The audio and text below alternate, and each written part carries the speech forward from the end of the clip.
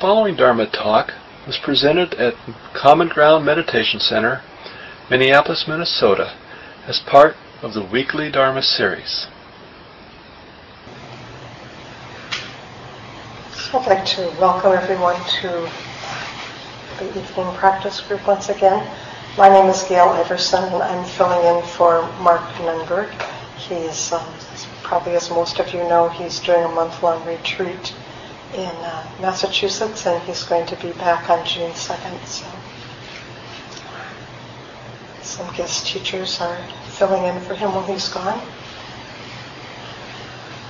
About a month ago, when he asked me to give him a title for this talk, I was thinking about what I would like to talk about, and I just finished taking a Buddhist studies class here, and it was on the Satipatthana Sutta, the Four Foundations of Mindfulness.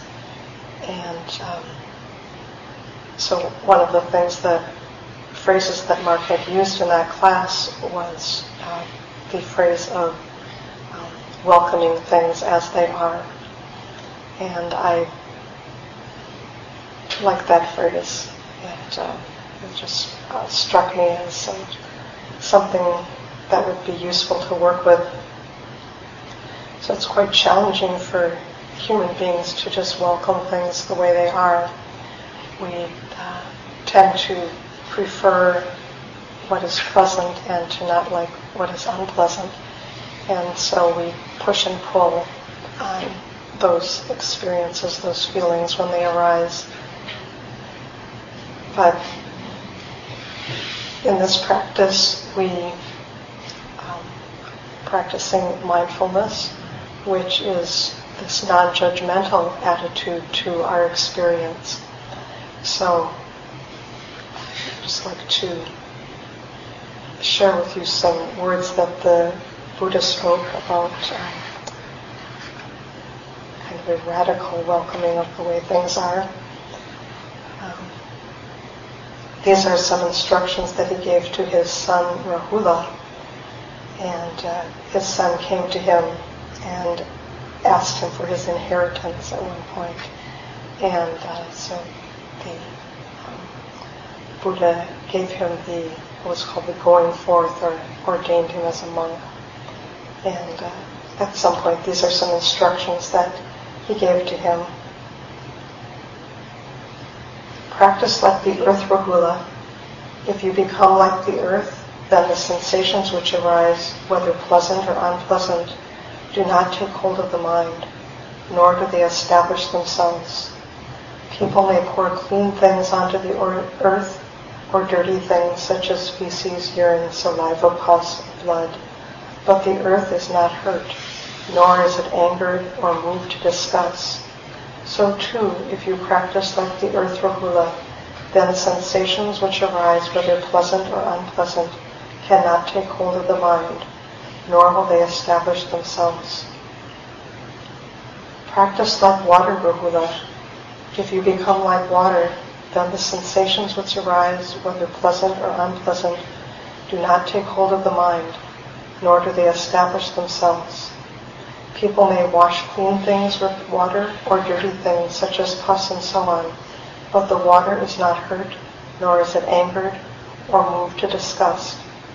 So too, if you practice like water, Rahula, then sensations which arise, whether pleasant or unpleasant, cannot take hold of the mind, nor will they establish themselves.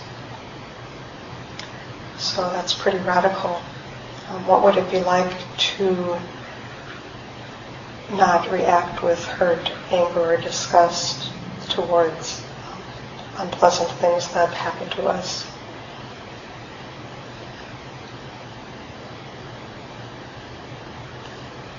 We could add many other states of mind to this hurt, anger, disgust. Could add not reacting to sensual desire, dullness, sleepiness, worry, restlessness, regret, resentment, doubt. These are often listed as obstacles to meditation practice, and when our minds get caught up and distracted into thinking, it's usually one of these mind states that we are distracted into. Of course, these states naturally arise in the mind. Until we become liberated, we can't keep them from occurring, but we can change our relationship to them by noticing them and when they arise, and by cultivating a habit of welcoming them. So tonight I'd like to focus on a particular state of mind, worry and restlessness. So this is quite a popular state of mind with many human beings. Very much we like to plan things, and then we like to plan some more and worry about them if the plans are going to meet our expectations, or if we've made the right decision, or oftentimes it's just kind of on automatic pilot. The mind keeps worrying about things and wrestling with them. A few years ago, my sister, who meditates in another tradition, she organized a monastic visit with her group, and they rented a center for them to have the gathering at, and just all kinds of things went wrong. There were problems with the center had a minimum, and there were problems. There wasn't as much interest as they thought there was going to be, and they were really concerned that they weren't going to have enough money to cover the expenses, or she was at any rate. She was kind of in charge of it, and so she had quite a bit of worry that was going on around this whole process. But eventually the event did occur, and it was fine, but she was talking to one of the monks who had come, and she was describing to him the things that she had gone through and how she could work with these in a better way in the future, because it had really been kind of difficult for her. And he told her to eliminate worry from her consciousness. And now I don't know, that phrase really stuck with me. Now I don't know if he himself had eliminated worry from his consciousness. Perhaps he had, but he definitely believed and had faith and trust that it was possible for an ordinary human being. Not that my sister's that ordinary, but but for an ordinary human being to be able to eliminate worry. Now we know that worry never helps. We know that very clearly. We've seen that over and over again. That it's just, but for somehow there's some kind of a deep belief in the mind that this is a necessary activity for us to participate in. One of the things that I've had some confusion with, and I've heard others talk about it, especially with the practice where we talk about being mindful, being aware of our moment-to-moment experience, being in the present moment, then how does that relate to planning? Does that mean that as human beings we have to give up planning? And when I was preparing for this talk this evening, I listened to a talk on dharmaseed.org that was given by a meditation teacher. Perhaps you've heard of her. Her name is Narayan Grady Levinson Grady, excuse me. And during the talk, she shared a story that I really thought was kind of fun. She said that they had given a 8-week meditation course. She teaches in Cambridge, Massachusetts, and they had given an 8-week meditation course. And there had been a gentleman who came every week to the class and was very enthusiastic about the meditation practice. And whenever they had a discussion, he always said how delighted he was to be learning these principles and to be learning how to meditate, and how helpful he had found it in his life. He was just very happy that he was able to take this class. And then on the last night, they had a little circle to end the class, and they were going around and people were sharing about what they had learned. And he said, well, as you know, I've been very happy taking this class. I found it to be very beneficial, but I have to quit doing this practice. I can't do this meditation practice because you're always talking about how we have to be in the present moment. And I'm a city planner. And so I'd have to quit my job in order to do this practice. And I'm just not prepared to make that kind of a change. So it was explained to him that it was possible to plan in a mindful way, to bring the activity of planning, to use that as an activity to practice mindfulness. And indeed, that this is a possibility for us. When we decided to look for a new home for Common Ground Meditation Center several years ago now, there was a lot of planning that was necessary in order to make that a possibility.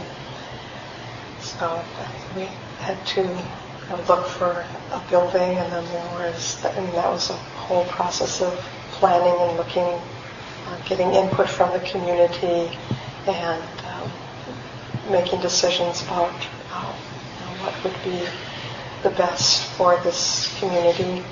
And then once having found a building and decided upon it, which was quite another bit of planning that went into that, then the planning for remodeling it and raising the funds to finance it. And it was just much planning that went on. And there was really an effort during that whole process, all of the people who were involved, to really make it a part of practice. And of course, there were times when that was difficult, when things did not seem clear, but there really was that strong intention. And I think when there's that strong intention in our planning and our efforts to make plans, that the likelihood of, if we're skillful in the process of planning, then it's more likely that the outcome will be beneficial also. Now, of course, part of this process of planning is to keep in mind that all of the things that we don't have control over, and that this is just a plan, just something that we would like to see come to fruition, but to really keep in mind that, of course, we don't control the future. We can't. We can only plan, and then whatever comes, then we can be willing to be open to welcoming that, whatever that may be. Because even though things unfold lawfully, that whole process of unfolding is so complicated that as human beings we can't possibly understand that whole process. So, but what we can do is we can be aware as much as possible, and we can be welcoming as much as possible. Those are the tenets of mindfulness practice.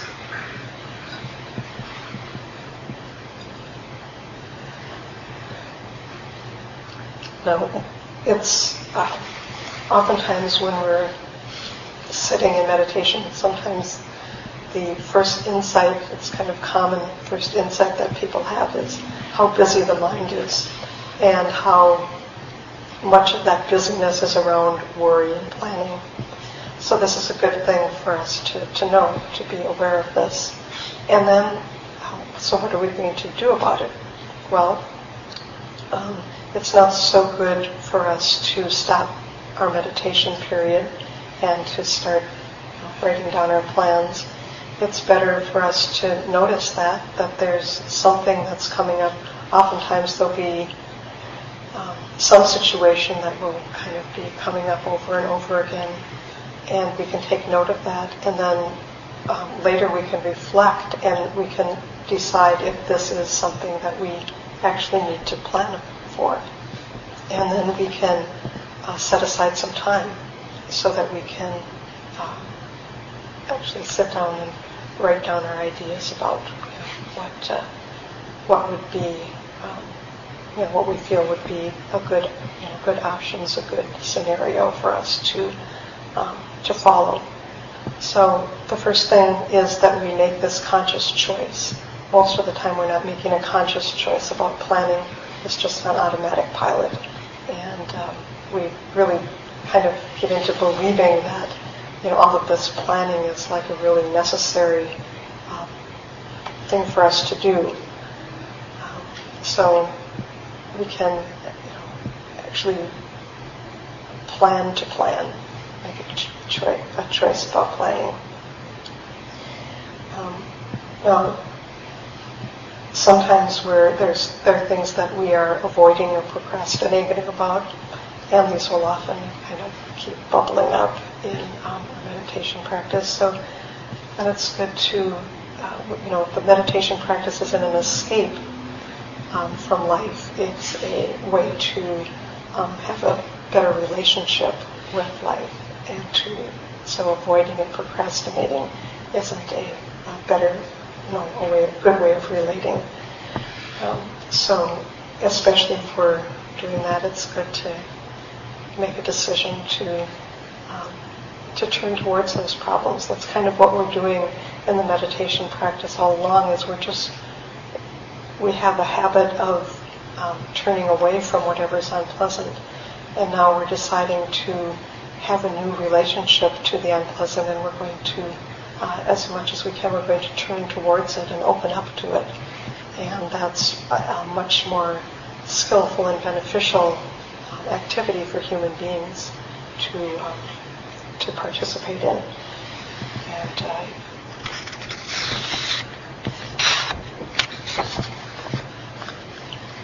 so we can have a perspective on our need to make a decision. Is this something that is important?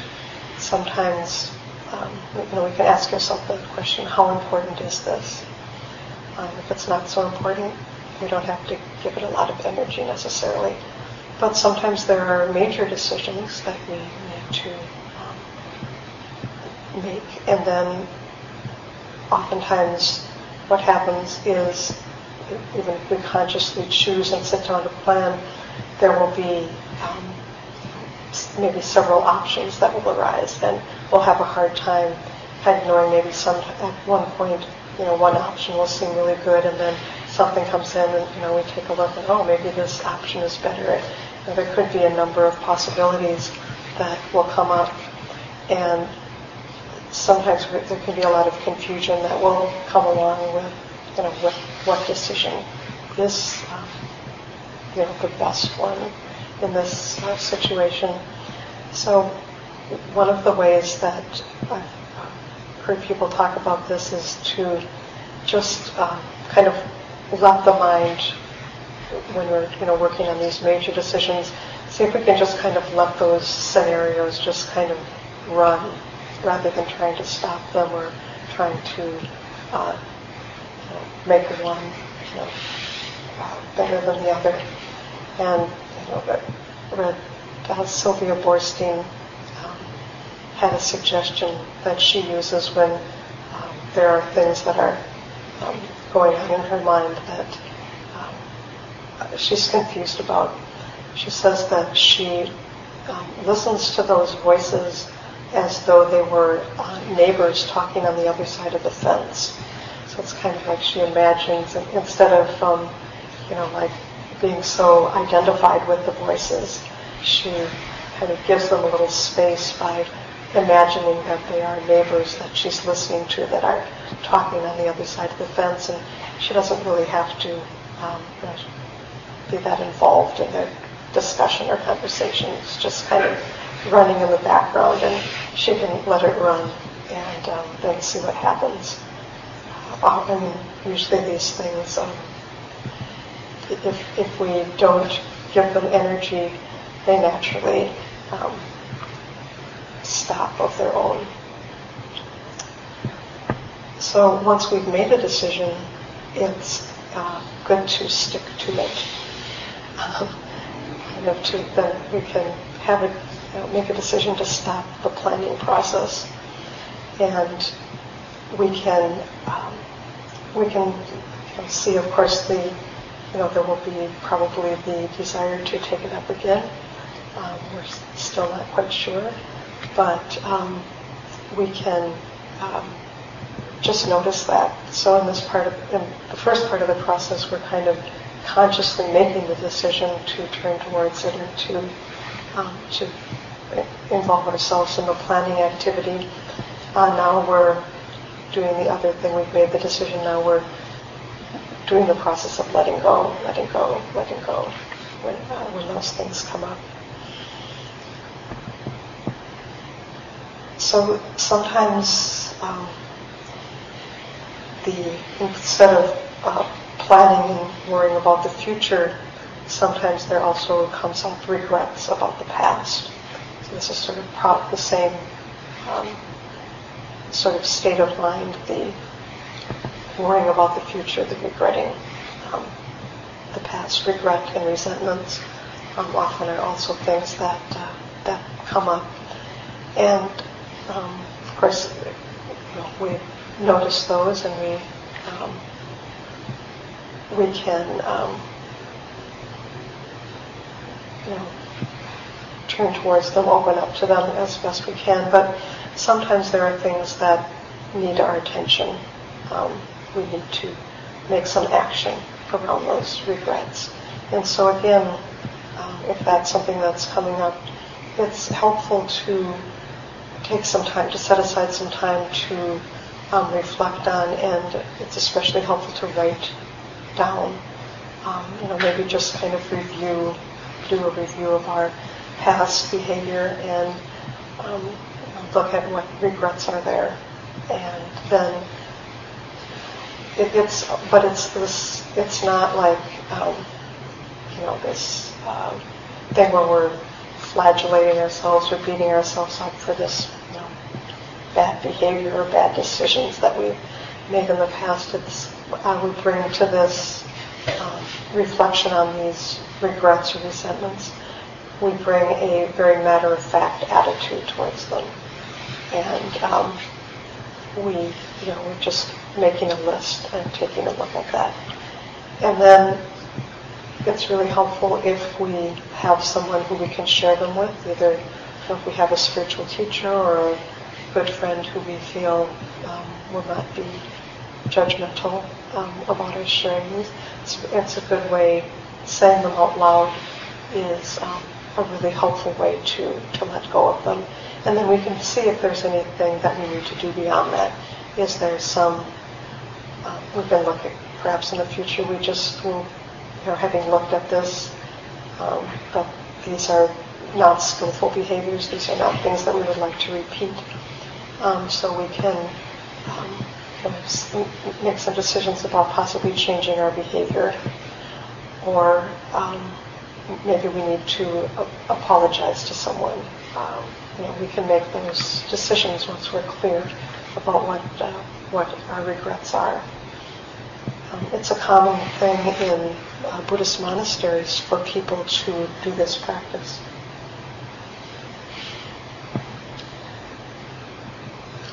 And so oftentimes, like once a week, the monks and nuns will have a formal time where they just review their behavior, and they express whatever regrets that they have about that, and ask for forgiveness. So that can be a really powerful practice. I spent 3 months one time at the Bhavana Society in West Virginia. It's a meditation center and monastery that was founded by Bhante Gunaratana. Perhaps some of you read his book, Mindfulness in Plain English, and 8 Mindful Steps to Happiness, and I know he's recently written another book as well. And he's a Sri Lankan monk. He's been practicing for, I think, over 50 years. And he's quite an impressive human being. But anyway, part of that there was this forgiveness practice that was done there. And at the end of the sitting every night, there would be an opportunity for people to express any regrets that they had and for ask forgiveness for that. It was really quite lovely. And actually, a friend of mine, I was there with a friend of mine, and he had a little altercation one day in the kitchen with one of the nuns. And after he came back home, he received a letter from her apologizing for that. And I thought that, I don't know, I was really quite touched by that willingness to forgive and to ask for forgiveness.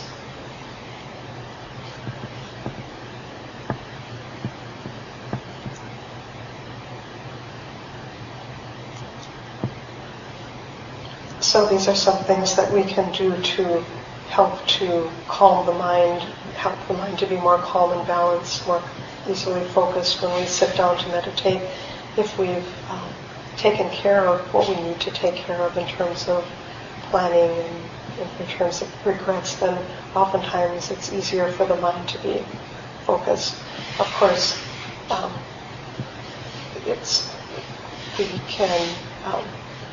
it's not so good to substitute these activities for the seated quiet meditation practice. These are things that that will help to enhance that. So if we have a choice, I think probably the better option would be to choose to sit with it. But just something to reflect on. So, just a few words about when we sit down and when we're sitting in meditation practice, how we can work with the worry and the planning mind.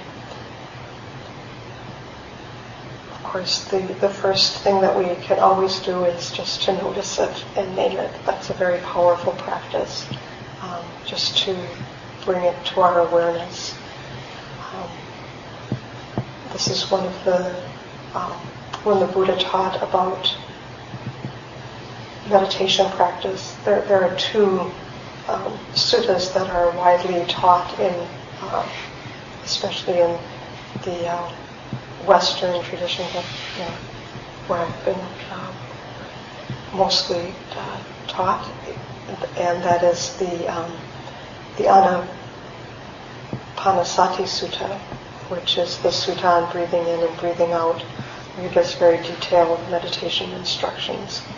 And the other one is the Satipatthana Sutta, and that is the 4 foundations of mindfulness. So it's being mindful of the body and the feelings, the mind, and the objects of the mind. So I'd like to just take a moment to read the first part of the instructions from the Anapanasati Sutta. It says, "Listen, practitioners, Anapanasati that one has developed and made much of naturally has great fruits and great benefits. Practitioners, Anapanasati that one has developed and made much of perfects the 4 applications of mindfulness. The 4 applications of mindfulness that one has developed and made much of perfect the 7 factors of awakening. The 7 factors of awakening that one has developed and made much of perfect knowledge and liberation. Practitioners, how is Anapanasati developed and made much of so that there are great fruits and great benefits? A practitioner in this training goes into the forest or to the base of a tree, to an empty dwelling, sits cross-legged with body upright and securely established mindfulness. The meditator is ever mindful, breathing in and mindful breathing out. When breathing in, one thoroughly understands, I am breathing in long. When breathing in long, one thoroughly understands, I am breathing in long. When breathing out long, one thoroughly understands, I am breathing out long. When breathing in short, one thoroughly understands, I am breathing in short. When breathing out short, one thoroughly understands, I am breathing out short. So the instructions are very simple, just to be aware. Is the breath long? Is the breath short? But in order to do that, we have to pay attention all along the process of the breath, so that we know if it is a long breath or a short breath. So how can we apply these kind of instructions to the mind state of worry? First of all, we can, we'll draw our attention, we'll become aware that there's a pattern of thinking that's arising in the mind. And we can identify that pattern of thinking as worrying or planning. Sometimes there's kind of the what if scenario. There's anxiety, there's fear of perhaps what's going to happen in the future. That's kind of one form of worry. Sometimes, though, there's another form of, so it's related to worry, is fantasizing. We can be thinking about very pleasant things that might happen, that we'd like to happen in the future, and we can get very caught up and attached in those. So we can take a look and see the kind of the flavor of the worry or the restlessness. And then once we identified it, then we can notice if the feelings that are associated with that, are they pleasant, unpleasant, or neutral? We can ask ourselves that question. And not to make an assumption, but because that's usually what we do. We usually assume. But to actually, in the moment, to recognize and to recognize what is this, what is unpleasantness? What is that feeling of unpleasantness in the mind and in the body? Really, there's many teachers use all kinds of different words for that process. Mark often uses the term become intimate with. Sometimes it's used make friends with. I've heard love it to death. And or what I'm talking about tonight, welcome it.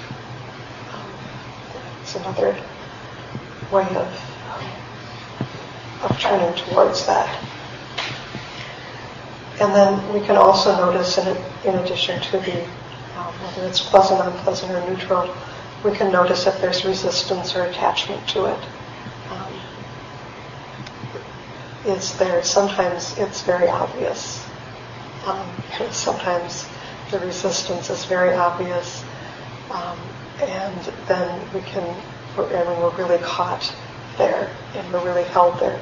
And that's a good time for us really to notice that. What is that like? We don't want to notice it, but we can, and it's important because all of these things do end, and that's a very important lesson for the mind to see over and over again, is that these states, when we're in them, even though we intellectually we know it, there's some feeling in the mind that this is like we're going to be in this hell forever.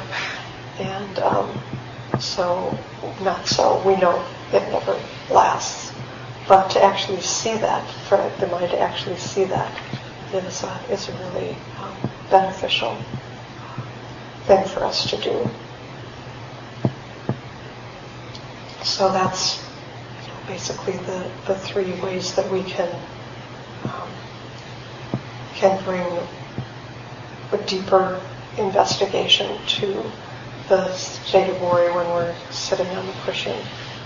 Just knowing, first of all, recognizing that pattern. Then we can notice the pleasantness, the unpleasantness, neutrality of it. And then we can notice our resistance to it, our reaction to it. And that can just be a very beneficial way for us to practice.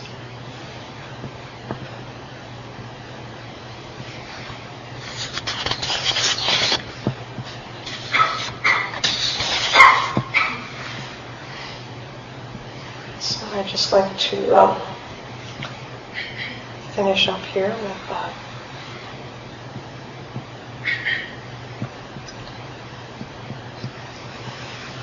this is a poem that I wrote a while ago. I was sitting at my desk and I looked out the window and I saw a cardinal sitting on a tree, and it was snowing. And so it's called, entitled Through the Window. On the branch of the dead mountain ash, a cardinal sits. No thoughts of tomorrow, no regrets for yesterday, just sitting in the silence of falling snow.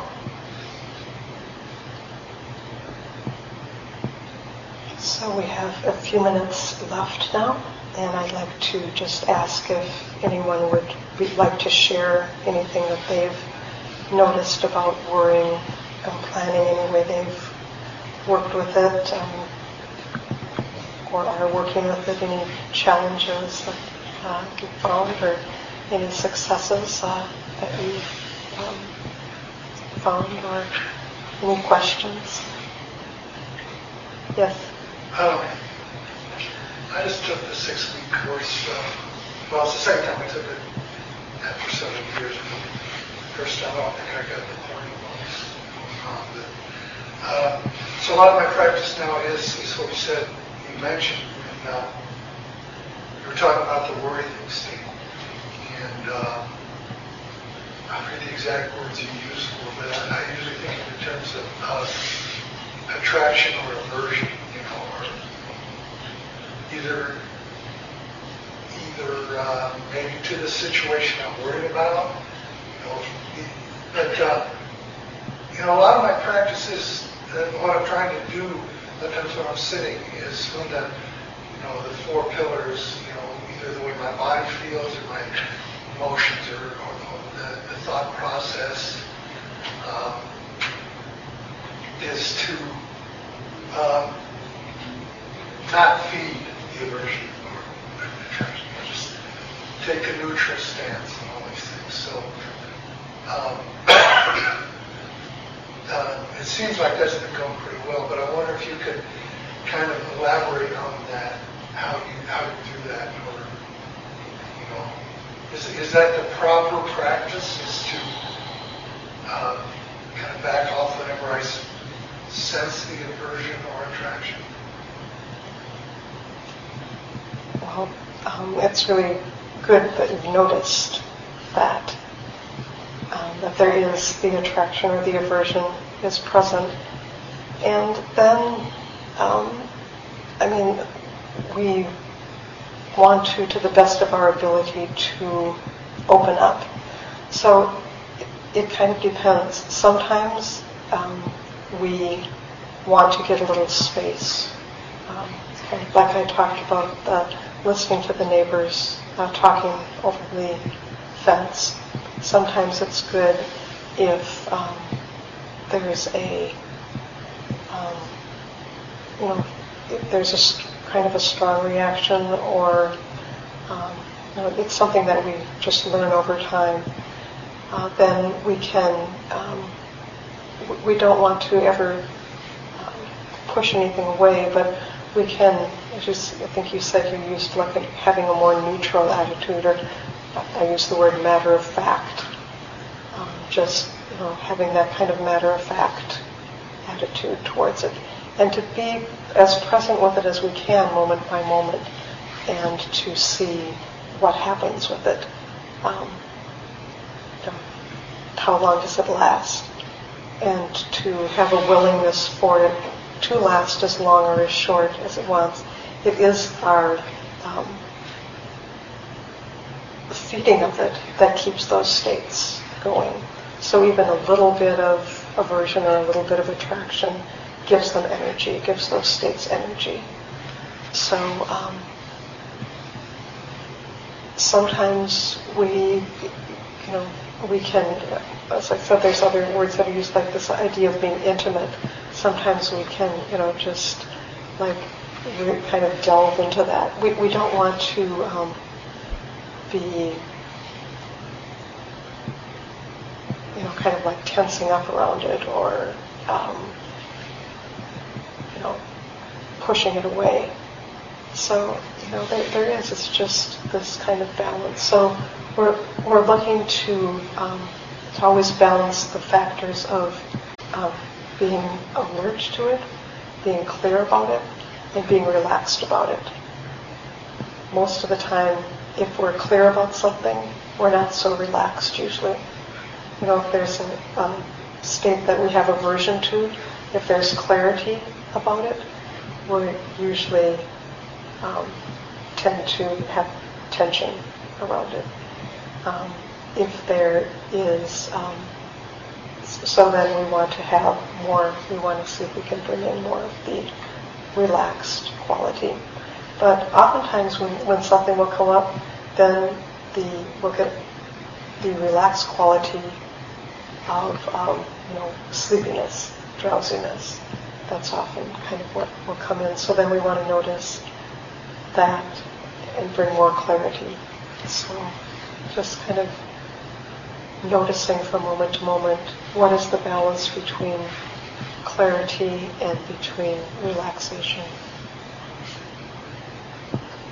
Sometimes things seem pretty clear when I'm doing meditation, but I've kind of made this decision that the meditation period is not a time for following things up to conclusions and decisions, because then I think that would be really attachment to my thinking process and forget about my breathing.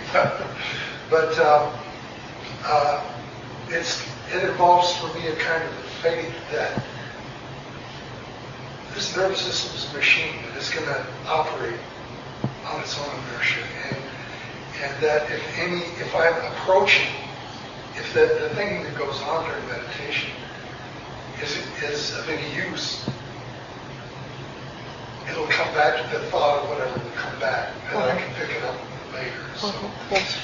Yeah, I guess when I say following it to conclusion, I don't mean like following the story that the mind is telling to conclusion.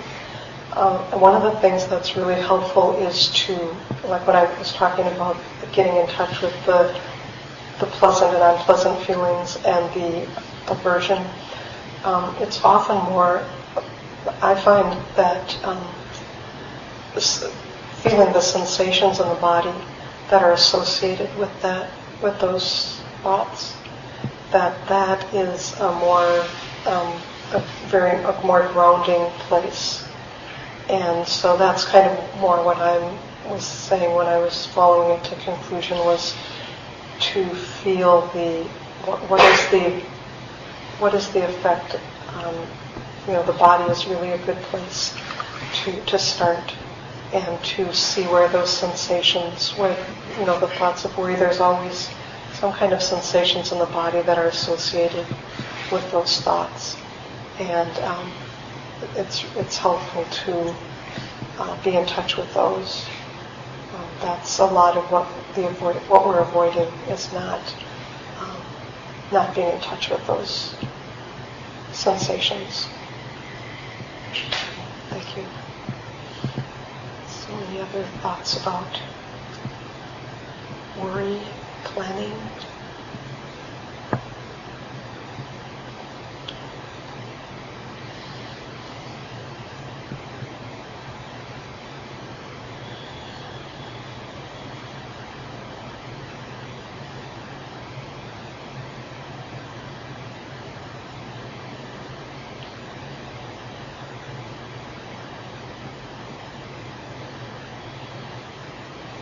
stop worrying, what am I going to replace all that time with?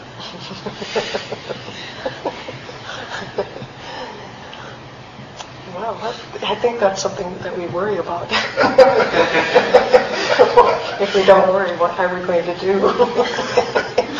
It's kind of, if we're not constantly busy, what will we do?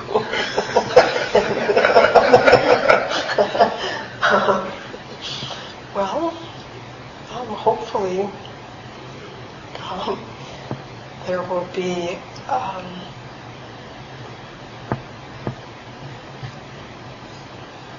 a more skillful and beneficial state of mind that will arise. One of the things is that these things that we're talking about, mind states like worried, these obstacles or hindrances, they have in the Pali language that the suttas are written in, it's often translated as covering over. It's a covering that's placed over. And what is it covering over? Well, it's covering over the natural goodness. The Buddha said that consciousness is by its nature pure. It just has these visiting guests. And so, but most of us, we've given the house over to the guests. And they're running rampant and just doing whatever they want. And we have even forgotten that they are guests for the most part. It's become so habitual that we think that they're permanent residents. So, just the idea of seeing through these, I guess there's we can have this faith and confidence and interest that there's something that is more beneficial than staying in that state of mind.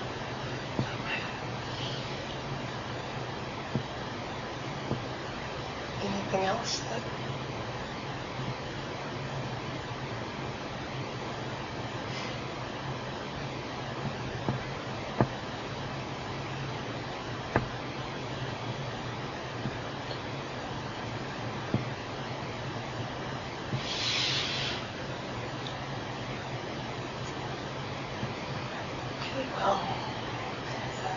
Oh, sorry. Yes. I'm wondering, I've been at this all that long, and I am one of those people that's very busy in the head. So what getting inside, I can think about, I'm going to try to be outside, and then you're outside, and you're really thinking about something else.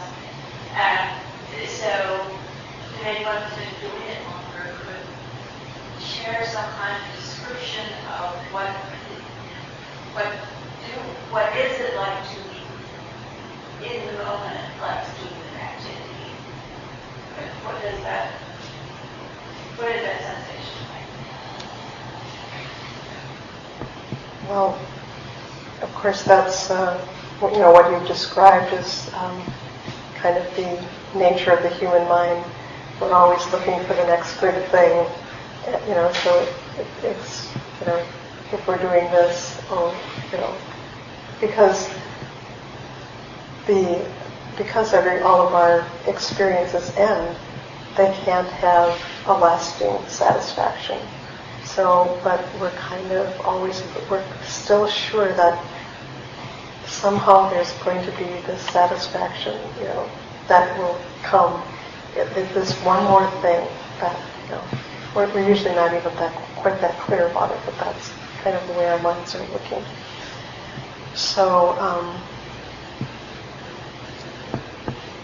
I guess one way you could think about this is if there's been an activity that you really have enjoyed and you've been fully present for, like, sometimes musicians talk about, being in this space when they play that, where they're just there and the music is just kind of happening. And it's a place of little or no effort. Or for some people, like dancing is like that, or maybe gardening.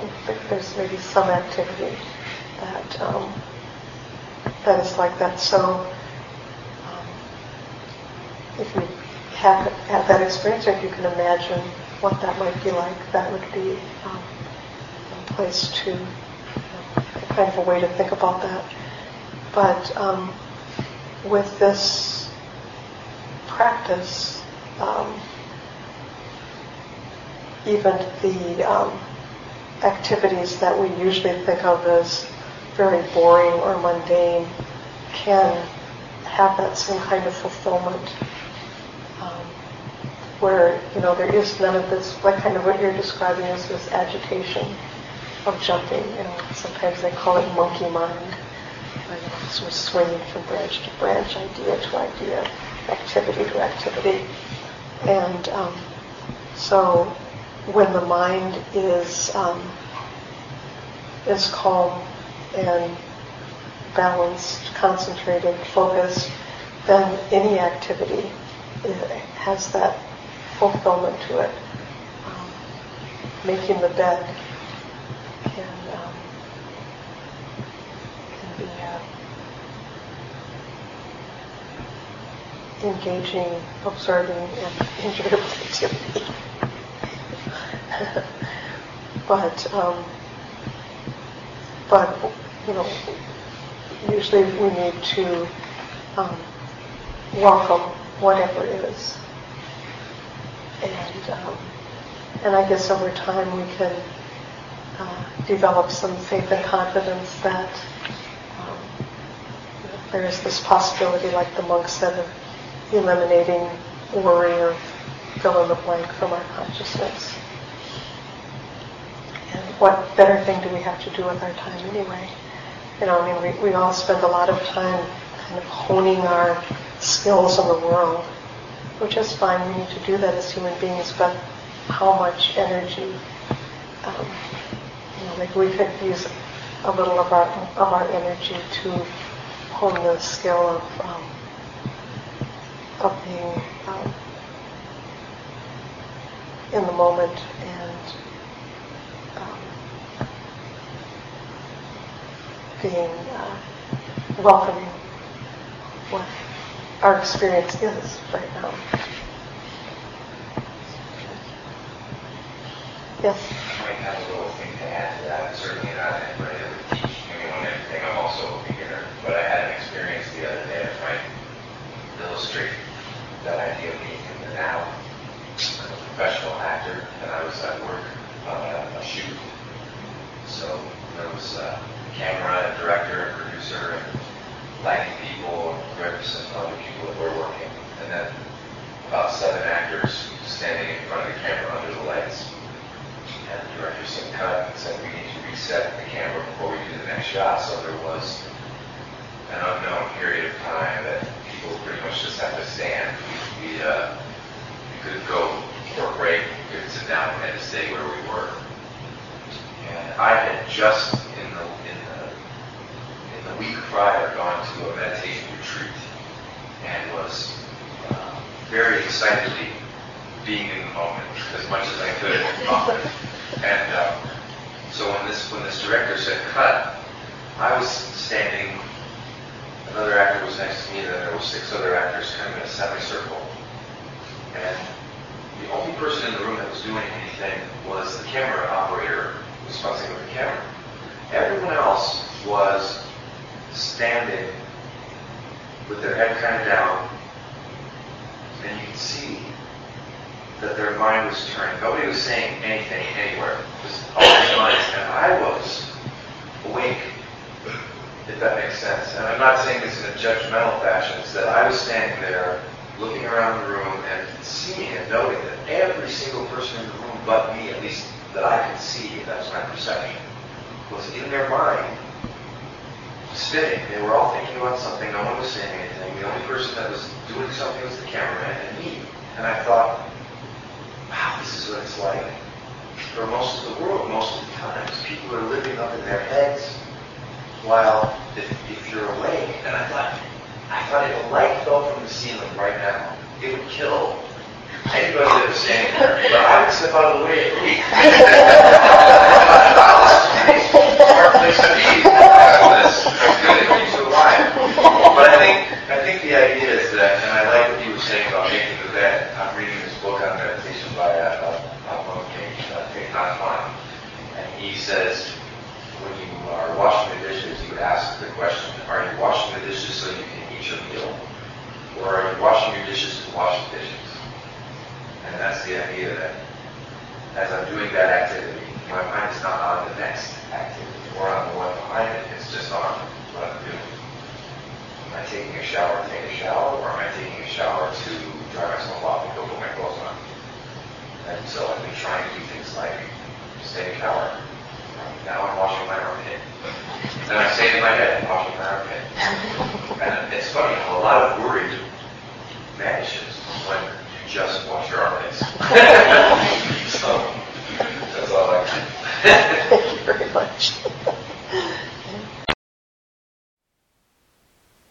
Thank you for listening. To learn how you can support the teachers and Dharma Seed, please visit dharmaseed.org/donate.